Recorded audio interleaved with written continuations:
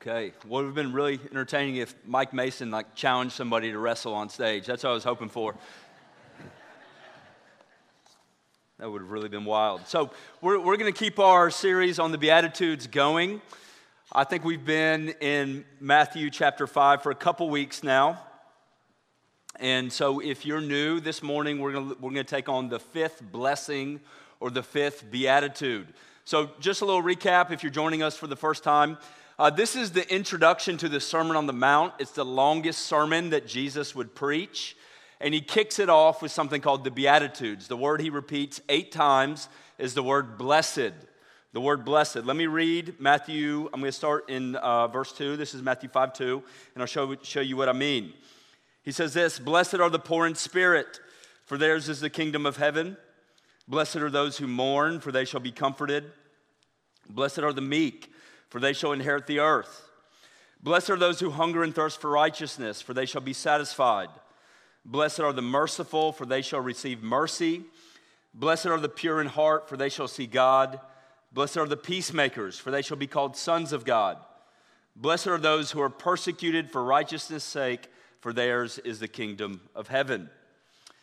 And so blessedness, according to Jesus, is very different than the way our world describes blessedness. Our world tends to think about blessedness strictly in material or worldly ways, but Jesus is saying something different. He's saying, I'm talking about divine happiness, something deeper, something eternal. And what we've talked about over the last couple of weeks is the first couple Beatitudes describe how to enter the kingdom. If there's one word, one phrase that summarizes the theme of the Beatitudes, it's the word kingdom. And so Jesus is saying, in order to enter my kingdom, you've got to be poor in spirit. You've got to mourn your sin, and you've got to be meek. You've got to submit to me as your ruler or your king. And we're about to make a turn right now, because what Jesus is about to describe with the final 4 Beatitudes is how you live in his kingdom. So this is the behavior, the characteristics of someone who is a citizen of King Jesus. So here's how I want you to think about it, just in the same way that an expert gardener can take a plot of dirt and turn it into a blossoming garden, just in the same way that a group of undisciplined athletes and players can come together and become a successful team under the right coach. In the same way, when you come under the authority of King Jesus, it changes everything. Okay? Jesus changes everything when he becomes your king. And this is a phrase we tend to throw around a lot in our world, that something changes our life. Okay? My wife, ladies, oftentimes you talk about some new kitchen appliance, how it changed your life. The crock pot, the Instapot, the air fryer, you bought it and it changed your life. The little Dyson vacuum, somehow, some way a vacuum can change your life. I don't know how that works, but right? It changed your life. You guys, we do the same thing. We tend to say things are game changers, right? And Jesus is saying the exact same thing. He's saying, my kingdom is a game changer. It changes everything about you. And that's what we'll be looking over the next couple weeks. He says, look, when you join my kingdom, first it changes your relationships. That's what we'll talk about this morning. Your relationships will be marked by mercy. The next week, Jesus is going to describe how my kingdom will change your heart. It will purify it. It will focus your heart. And then finally, Jesus is going to describe how my kingdom will actually change your purpose. You'll no longer live for yourself, but your new purpose in life will be to make peace. So this morning, we're going to talk about mercy. We're going to talk about mercy. So what is mercy? Is mercy just one of those pithy sentiments where we say, oh, have mercy on this person, or bless his heart? Well, what is mercy? Here's my definition of mercy. It is compassionate and costly care for those in need. It's compassionate and costly care for those who need. Mercy is Jesus' answer to how believers should respond to distress and needs in the world.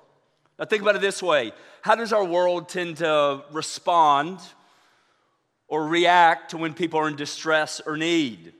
Well, we tend to avoid needs and we tend to withdraw from hard things. You can think about it this way. If you're ever driving in downtown Atlanta, you're ever walk into a Braves game, you see somebody homeless, you see somebody in apparent physical distress, what do you tend to do? avert your eyes. I look away because I don't want to deal with this. I don't want to wrestle with this. Maybe you're channel surfing late at night. You come across the infomercial of the third world country, the emaciated orphans. What do? You change the channel. Because I don't want to watch this. I don't want to see this, especially late at night. I mean, even when we take trips and we travel to different all-inclusive resorts in third world countries, what surrounds all these resorts? Really high what? Walls. Because we don't want to be confronted with the needs around us as we sip, fruity drinks and enjoy our vacation. We want to check out. We want to relax. Because in general, we want to insulate ourselves from need. We want to ignore. We want to remain comfortable and complacent and not have to deal with the distress around us. And so Jesus' response to how do we deal with the needs of the world is to show mercy. So what makes mercy different than grace? Are they synonyms? Are they the same thing? Well, they're similar but not identical. So we know grace pretty well. The definition of grace is this: it's unmerited or undeserved favor. So you can think about it this way: if somebody has a need, I show grace by helping them when they don't deserve it. You with me? Well, what's so significant about mercy? Well, mercy involves this. Mercy requires that I show sympathy for someone who's suffering. So when I'm merciful, I actually feel pain, I empathize, and then I move to alleviate that suffering. So let me give you a quick example. I've got a 5-year-old, and she's learning how to ride her bike. So every day after dinner, we go ride our bike. So I have a daily opportunity to show grace and mercy. You with me? Because as we learn how to ride bikes, there's a lot of skinned knees, there's a lot of spills, and there's a lot of, princess Band-Aids going on her knees and her elbows. But when Ellie falls on the bike, grace would look this way, okay? She fell over because she's coordinated, she can't ride a bike, and she's a 5-year-old. I know that sounds pretty harsh, but grace in the moment would just be to pick her up, to get her back on her bike, and move her forward. But mercy would be a little different. It would be in the moment, I empathize with her. I feel what she feels. I even get a little misty-eyed, and my heart breaks for her as I get her back on the bike. So do you see this? You can actually demonstrate grace without mercy. You can help somebody, but feel nothing for that person. But you can't have mercy without grace. See, mercy always involves feeling compassion for someone in need and then going to them and helping them at an incredible cost to yourself. Here's what's really interesting. Jesus makes a really insightful comparison to mercy. In Matthew 9:13, Jesus is surrounded by a group of religious leaders, and he says this: I desire, meaning what I really want, is mercy, not sacrifice. It's a pretty interesting statement. And here's what Jesus is saying. He's saying the opposite of mercy, you want to know what it is? It's religious ceremony. It's religious ceremony because Jesus was talking about sacrifice. Religious leaders who would bring animals and make a public demonstration of their devotion to God. And do you see what Jesus is saying? He's saying, I don't want formality. I don't want you to go through the motions. The other night we were up at the Amp listening to some cheesy 80s cover band, and they started playing this song, I want you to want me. I need you to need me. I'd love you to love me. And Jesus is saying the exact same thing. He's saying when you serve me, when you obey me, I don't just want the sacrifices. There's got to be feelings. There's got to be affections. And there's got to be desire because this is what mercy involves. So if that's what mercy is, how do we show mercy? How do we demonstrate mercy? We're going to look at 2 areas, 2 places that we have opportunities to show mercy. The first is forgiveness, and the second is generosity. And with each of these points, I'm going to point you to another story or parable that Jesus tells, and I'm going to point you to another verse from the Apostle Paul. So let's start with forgiveness. Jesus has a very famous, important parable about forgiveness, and it's found in Matthew 18. The subtitle is this: the parable of the unforgiving servant. Now, I'm not going to read the whole parable, but here's the basic gist of it. There was this great king. He was incredibly wealthy and rich, and at one point, he had a servant who owed him 10,000 talents. And this king, in mercy, decides to absolve or to forgive this debt. Now, before we move on to the moral of the story, we got to do a little, currency exchange. we got to give you a little monetary context when it comes to this thing called a talent. A talent was this. A talent was equivalent to 6,000 days of work. So just think about your normal job, your 9 to 5. If you did that for 6,000 consecutive days, okay, that would be the equivalent of 1 talent. So you might be doing some math in your mind. Okay, 10,000 talents would be 60 million days of work. If you want me to put that in years, that's 200,000 years of work. In our day and age, that would be about 3.5, you want to guess? $1 billion. That's billion with a B. Now look, that's not like Jeff Bezos, Bill Gates money, but would you guys agree that's a pretty big debt? Okay, that would take a long time to pay off. And the point that Jesus is making is this, is that forgiveness is always expensive. Forgiveness is always costly. And you can never erase, you can never make debt disappear. Somebody has to absorb the debt. You can think about it this way. I am pretty good at a few things. One thing I'm not very good at is parking my truck. And for those guys who work with me at West Georgia, they know this. On a regular basis, they take pictures of my truck, how I'm like crossed over lines. And so believe it or not, a couple years ago, I was pulling in and actually dented, the car of one of our football players, And so at that point, there's a scratch on his car, and something has to be done about it, And somebody has to pay the mechanic, the body shop to fix the dent. You with me? And it doesn't matter what your insurance is. You could have liability, you have comprehensive. The point is this, somebody's got to pay the debt. Somebody's got to get it fixed. And either it's me or my insurance, or it's this guy's. But we can't just say, agree to disagree, the debt just absolves or disappears or floats into the air. Somebody's got to pay, Somebody's got to pay. And Paul says this in Ephesians 4. He says we've got to be kind to one another. We got to forgive as God in Christ forgave us. And so Paul is just adding to the teaching of Jesus, and he's saying, look, mercy, forgiveness, it's not based on circumstances, what's been done to you, the severity of the offense. It's based on Jesus. It's based on him. And so we've got to forgive no matter what.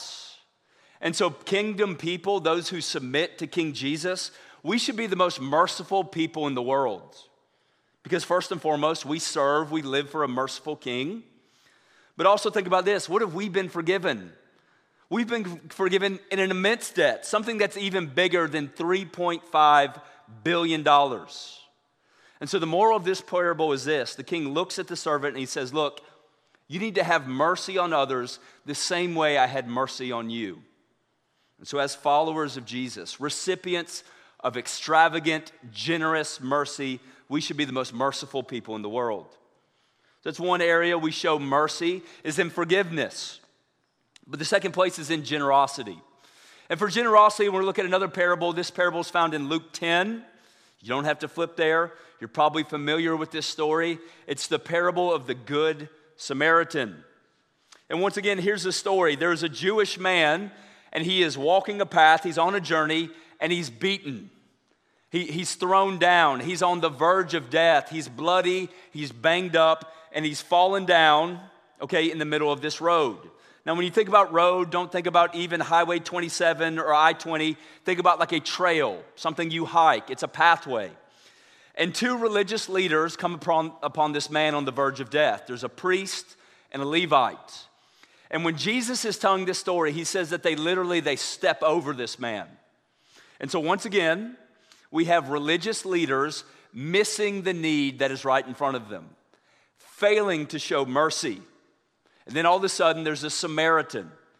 Now, Samaritans were hated in this day and age. They came from a mixed ethnic background, but they also believed in a mixed religion. And they were despised. They were looked down on socially in the ancient Near East. And so this Samaritan, and you know the story, he shows great compassion. He demonstrates great mercy to this man in need. And at the very end of the story, as Jesus is sharing this parable, he says, who proved to be the neighbor to the man who fell upon the robbers? And do you remember the response? They say this, the one who showed what? Who showed mercy. The Good Samaritan embodied was an example of mercy. And so we're going to look at how the Good Samaritan behaves, because this will be really instructive and how we should show mercy in our day and age. So first off, when the Good Samaritan shows mercy, it starts with his eyes. See, he doesn't just glance at the man in need, he actually gazes at the man in need. He sees distress. He doesn't just see a problem, he sees a person. Jesus says that the Samaritan saw him. And it moves from his eyes to his heart. The next part of the body that Jesus brings up is the heart of the Samaritan. It says this: when he saw him, he had compassion. He feels pity. He feels compassion deep in his heart. And then it moves to his hands. Do you see you see the process? The eyes to the heart to the hands. The Good Samaritan makes practical effort to serve the man in need. Jesus says he went to him, he bound up his wounds, he poured oil, he poured wine. Then he set him on his own beast and brought him to an inn, and he took care of him. Do you see this as the embodiment of mercy? It's compassionate, it's costly. His clothes get messy. He's covered in blood. He's actually risking his life. He puts this man that he's just met in an inn for months. He covers the cost. He provides for his medical needs. Let me just call a quick timeout and make one little note. Where does the process of mercy begin? What part of the body? Do you remember? Y'all help me out. Does it start with the heart? No, it starts with the eyes. So it's really critical that we pay attention to what we're looking at, what we're gazing at. Did you know this? You can actually read scientific studies, and somehow they're able to measure this, but they have noticed there's a 40% decline in empathy in the current generation, okay? You ever wondered why? You ever wondered why there's such a significant, drastic decline in empathy? Well, it coincides with one invention. Anybody want to guess what it is? Okay, I see people holding it. It's the smartphone. It's actually the smartphone. Because if you think about it, compassion starts where? Mercy starts where? It starts with the eyes. And if I'm not gazing at people in need, if I'm not gazing in distress because I'm constantly gazing at my screen, guess what? I'm not going to experience mercy, okay? And so mercy takes time. And very often what we do is we see need, we're confronted with distress, and instead of meditating, considering, feeling compassion, we're distracted. We lose focus because we move to a different app or an email or some sort of entertainment on our screen phone. And I know I sound like the old guy, okay? I'm not saying throw away your iPhone, but what I am saying is that this is one consequence of being consistently distracted, is that we are losing the ability to empathize and show mercy. Okay, back to the sermon. So Paul has something to say about this. In Galatians 6:2, he actually describes mercy this way. He says, bear one another's burdens and so fulfill the law of Christ. And this is what the parable of the Good Samaritan is demonstrating, is that very often when we think about love and mercy and forgiveness, we tend to romanticize it. That's what the law of Christ is. It's loving our neighbor. That's what the Good Samaritan was doing. And do you see what Galatians 6:2 is saying? He's saying, he's bringing this lofty concept of mercy and bringing it down to earth. Because oftentimes when we think about mercy, we think it's warm and fuzzy, it's feel good. And Paul says, here's a better image of mercy. Let's go to the next slide. He says, oftentimes mercy is like bearing a burden. Do you understand the picture? A burden is a heavy weight that you bear on your shoulders. And if I'm going to love somebody with a burden, what do I have to do? I can't do it from a distance. I've got to come near. I've got to be in close proximity. I've got to dip my shoulder and I've got to bear some of the weight. Do you see this? Mercy, love, it's heavy. Oftentimes it probably feels like Navy SEALs buds training, okay? So for my war historians in the crowd, this is a picture from Navy SEALs training. And the most famous part of their training is what they do with the log. This is a 10-foot log. It weighs 250 pounds. And they do overhead presses. They do sit-ups. They jog in formation with this log. And they always do it as a team. And this is what mercy looks like day in, day out. Because when somebody's weak, when somebody falters, the rest of the platoon, they have to shift their balance. They have to bear more of the load. They have to come around them. And they have to keep moving forward. So do you see what mercy says? It says, bring on the burden. This is what I'm here for. No matter the cost, I'm going to put it on my back. Real mercy, it's tough. It's heavy sometimes. So this begs the question, should we always show mercy? Well, Ben, if I always show mercy, won't I be a pushover? Won't I be weak? Have no backbone? I would just say this. Should we always show mercy? I'll give you a qualified no. A qualified no. Because think about Christ. Christ showed mercy, but it was always mingled with justice. It was always mercy mingled with justice. The reality is we live in a fallen world, and so there is a time and a place for penalties, for punishment, and for consequences. We also serve God, who is a God of justice, and we know that God disciplines those he loves. And discipline often brings a greater good to a greater amount of people. And so there does come moments in our life where you have to show discipline and justice. Maybe you have to spank a child, prosecute a criminal, dismiss an employee. But the way we do these things will be different. The mercy will show even in our justice. So as a parent, before you discipline your child, you may explain what's going on, how this is a demonstration of your love.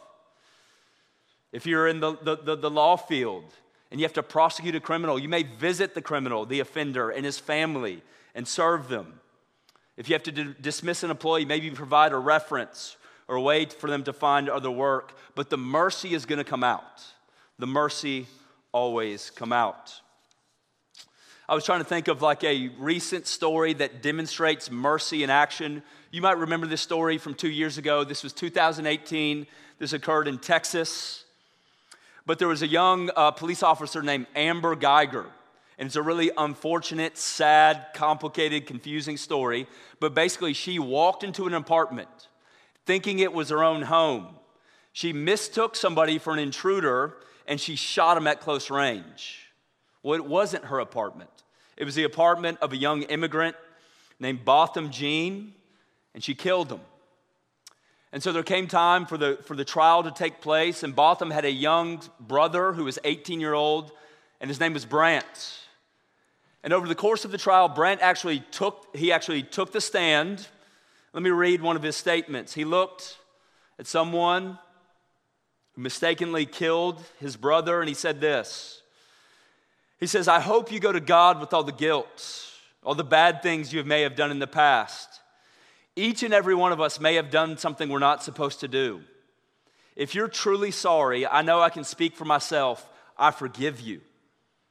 And I know that if you go to God and ask Him, He will forgive you.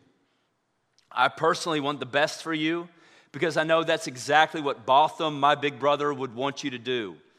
And the best would be to give your life to Christ. I'm not going to say anything else. I think giving your life to Christ would be the best thing that Botham would want you to do. Again, I love you as a person, and I don't wish anything bad on you." And then he paused. He was getting choked up. He was getting emotional. You can watch the video. And he looks at the judge. He says, "I don't know if this is possible, but can I please give her a hug?" Compassion and cost. And so this young 18-year-old walks to the middle of the courtroom, and he embraces this young lady, Amber, 3 times in front of the courtroom. And they break down. This is radical mercy. So we see these stories in our nation of just radical mercy. But what if there were stories in our community of radical mercy? What if when people talked about King's Chapel, it wasn't just the white church with the new sign on Highway 27, but we were known for our mercy, our costly sacrifice, our compassion, and how we help the needy? What if when people talked about members of this church, they said, you know what they're known for, their reputation is? It's for generosity and forgiveness. Well, brothers and sisters, then we'd be a church. We'd be a church. And so at this point, you might be feeling like me. Maybe you feel a little guilty, a little convicted, or just a little bit confused. You're probably thinking to yourself, well, how do I get that type of mercy? Where do I get that type of power? Where does this come from? I don't think I got it within me. And guess what? You're exactly right, because it's supernatural. And here's what some people think, and this is the mistaken or wrong way to go about experiencing and extending mercy, is that you start with beatitude number 5. Blessed are the merciful, for they receive mercy. And you think about it this way, well, if I just live a life of mercy, then what? Well, then God will be merciful to me. In other words, you're trying to earn mercy through your mercy. How do you think that's going to work out for you? Not very well. Because earned mercy is a contradiction in terms. And if mercy could be earned, it wouldn't be what? It wouldn't be mercy. And so instead of starting with beatitude number 5, where do we have to begin? With beatitude number 1. And we got to recognize first and foremost that I'm what? That I am poor in spirit. I don't have what it takes. The mercy is not within me. Spiritually, I'm insolvent. I'm bankrupt. I don't have a cent to my name. And yet, look at Jesus. Look how compassionate and costly his mercy was for me. See, the point Jesus is making is this, is that when you know God's mercy, then you start to show it. When you experience his mercy, then you start to extend it. And Jesus says the same thing about forgiveness, doesn't he? He says, forgiven people forgive people. And so here's our final point for the morning. We're going to spend just a moment looking at the cost of mercy. And this is what the king in the parable of the unforgiving servant does. He says, remember the big debt. Look at the cost. Look at the price. Look at the cost of my mercy. And so we want to do the same thing. Have you ever thought about this? All right, and just hang with me. But forgiveness, the forgiveness of sinners is the biggest problem that God had in human history. Okay, just hang with me. Here's what I mean. Think back to the first page of your Bible. Genesis 1, the very beginning. Genesis 1 is all about what? Creation. And God creates everything with what? Hard work, determination. He makes everything through what? Help me out. Through his words. He literally speaks it into existence. He makes animals. He makes plants. He makes fishes. He makes mountains just by speaking it into existence.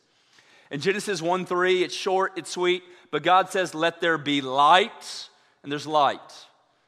That means God, in just one statement, one phrase, creates the entire universe. It means he creates the sun. Do you know this? The sun's over 1 million times the size of the earth. That means he makes every star in the Milky Way galaxy. If you devoted your whole life to counting stars in the Milky Way galaxy and found out a way to count one star every second, it would take you 2,500 years to count all the stars in one galaxy. And astronomers say this, that there are billions of galaxies. Do you understand what Genesis 1:3 is saying? Is that God made all of that with just one word, just one statement. Do you know this? There's one thing God could not speak into existence. There's one thing that God could not create by his word. It was mercy. It was forgiveness. Do you see this? God couldn't just snap his fingers and say, you're forgiven. He couldn't just speak into existence the mercy. It took incredible effort. He had to send his son to earth. Jesus had to take on humanity, and he had to die on the cross. And so how costly was the mercy of Jesus? How costly was the mercy of Jesus? You can think about it this way. If I came to you and I said, I'm going to pay one of your bills, how would you respond to that? You'd probably be pretty pleased, but there'd be a little bit of confusion because you'd probably say, well, it depends on what bill. Like, Ben, I'm not really sure how to respond, what to do with my hands, because you got to tell me what the bill is first, okay? Is it my Netflix bill? That's probably a bad example because most of you use like your cousin or uncle's password. So maybe it's like my internet bill, and you might give me a high five, you might give me some knuckles, you save me $50. What if I said, no, it's your mortgage. I paid down your house. I paid it all. I paid off that sweet minivan you bought last month, okay? You're going to respond completely different because that's real mercy because the cost is greater. Well, here's what I want to demonstrate is that the mercy that Jesus demonstrates is ultimate mercy because he paid the ultimate price. It cost him everything in two respects, and this is where we'll end it. First off, relationally. Jesus paid the relational cost. Do you remember at the cross, before Jesus breathes his last breath, he says what? My God, why have you forsaken me? Now, the word forsaken means this. It means to turn your back, to reject, and to be cut off. You can think about it this way. Some of you might have been relationally rejected at one point in your life. I actually remember, I won't tell you the whole story, but, I work on a college campus, and believe it or not, sometimes people reject me. And I remember one time a guy said, look, I'm done with you, Ben. I don't want to talk to you. I'm done. And he walked away from the lunchroom table, okay? And this was just like some sort of random student, but basically, I went home that day. I was like, Leah, here's what happened. I didn't lose too much sleep over it because he was a stranger. He was a freshman. I didn't know him that well. And I was like, man, I'm just going to move on with my life. But what if over the course of the sermon, you came to me at the end of the sermon and you said, Ben, I can't wait for the real pastor to get back. Your sermons are lame. Your analogies are silly. Okay? I hate you and I never want to see you again. Okay? That's going to cause some distress. And I feel like I'm a pretty tough guy, but that's going to eat me up. Okay? It's going to affect me. Now, what if over family lunch, Leah looks at me and says, I never want to see you again. I'm turning my back on you. That's going to be devastating. It's going to be devastating because you see this, the more loving, the more intimate the relationship is, the more devastating or painful it is when you're cut off or forsaken. And now look, Leah and I, we've known each other for 8 years. We've been married for 7, okay? We're pretty close. We're in a covenant. But think about God the Son and God the Father. Think about the Trinity, eternal, perfect oneness, together as one since eternity past. There was significant relational cost. And then there was physical cost. There was physical cost.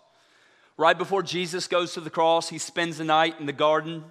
And if you remember, one of the Gospels makes the note that Jesus actually starts sweating drops of blood. Now, believe it or not, you can run this by a doctor. There is an actual medical condition called hematidrosis. And it's when your capillaries bust in your skin and you're sweating profusely and the sweat and the blood mix together so it looks like you're sweating drops of blood. Okay, Chuck, you fact checking me? Okay, look, got the nod right there. It's the real deal. And when your body is stressed to the absolute max, this is what happens. And you know what's going on here? Jesus in the garden begins to die at the mere thought of dying on the cross. He's under extreme pressure, deep internal agony. He's just thinking about the cross and he sweats drops of blood. Hematidrosis, as he's isolated and alone. The only point I want to make is this. How much worse was the pain of the cross? If that's what Jesus experienced just thinking about the cross, how much worse was it to actually suffer?